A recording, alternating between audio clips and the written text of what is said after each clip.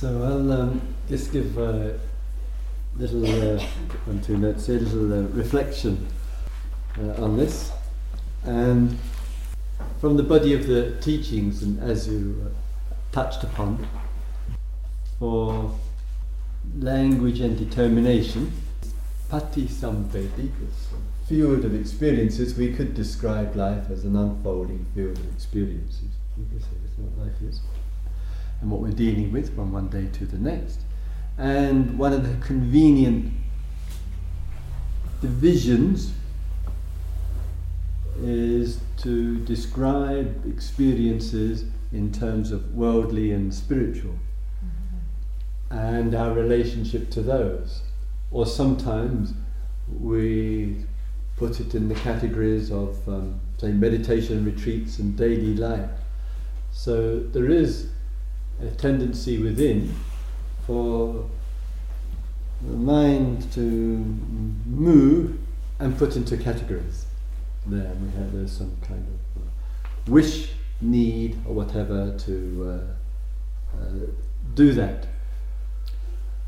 which is fine, but the vigilance with the clinging to one and the reaction against the other is what we are vulnerable to.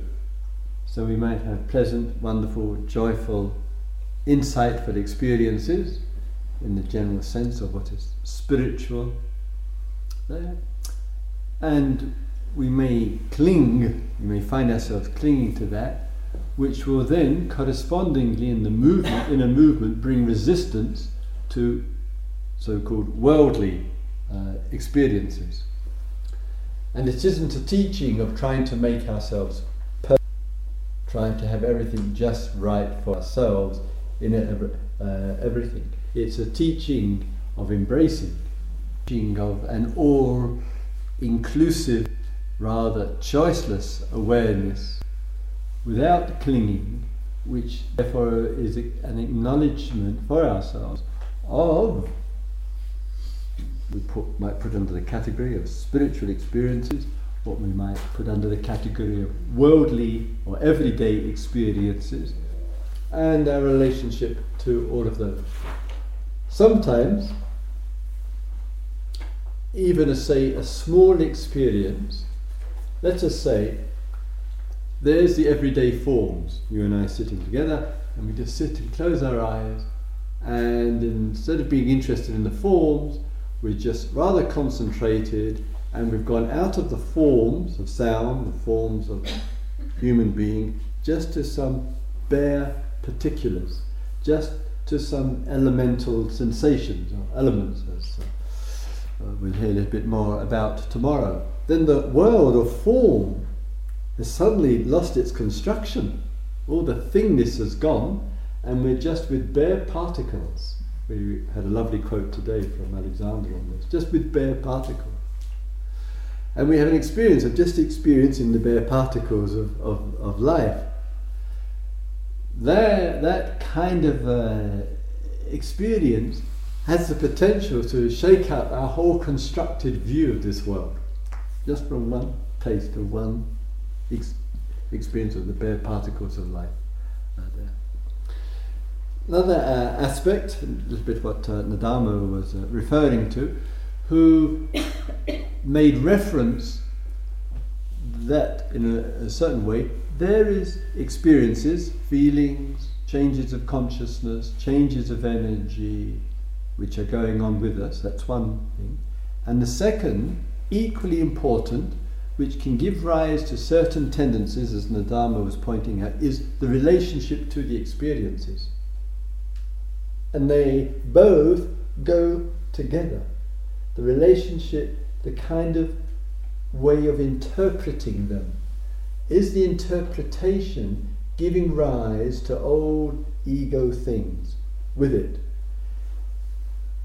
It could be hesitation, as we were hearing, about speaking about our experiences. It could be. We are not monks and nuns, we're not under those rules. There could be hesitation. Is the hesitation wisdom? Perhaps it's not useful to speak about. Is the hesitation influenced by fear? we may be moved to speak or write about our experiences. What's the relationship to that? Is the relationship to being moved to speak or write about influenced by a willingness to share, to inspire, to encourage and nourish others? Or is the influence to speak about our experience the wish to impress?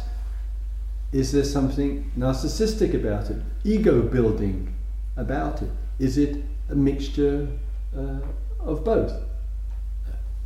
Is it sometimes that we don't speak because we're shy about it? Is it because there is some belief system? Oh, we're not supposed to speak about our experiences in front of others, etc. Are we being influenced by the tradition in some way or other? Sometimes, some of us, I include myself here, sometimes we may not speak directly about an experience, but the reflection and the understanding of the experience has given us a certain authority, and from that authority we communicate our experience through our authority.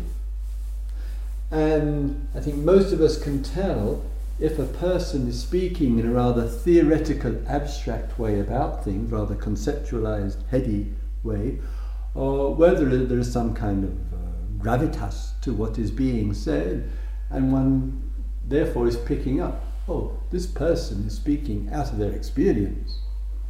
You know, the person, as I sometimes say, there's such a difference between someone who has been to India compared with someone who's looked at a few postcards of India. You know, the quality of the experience is carries through.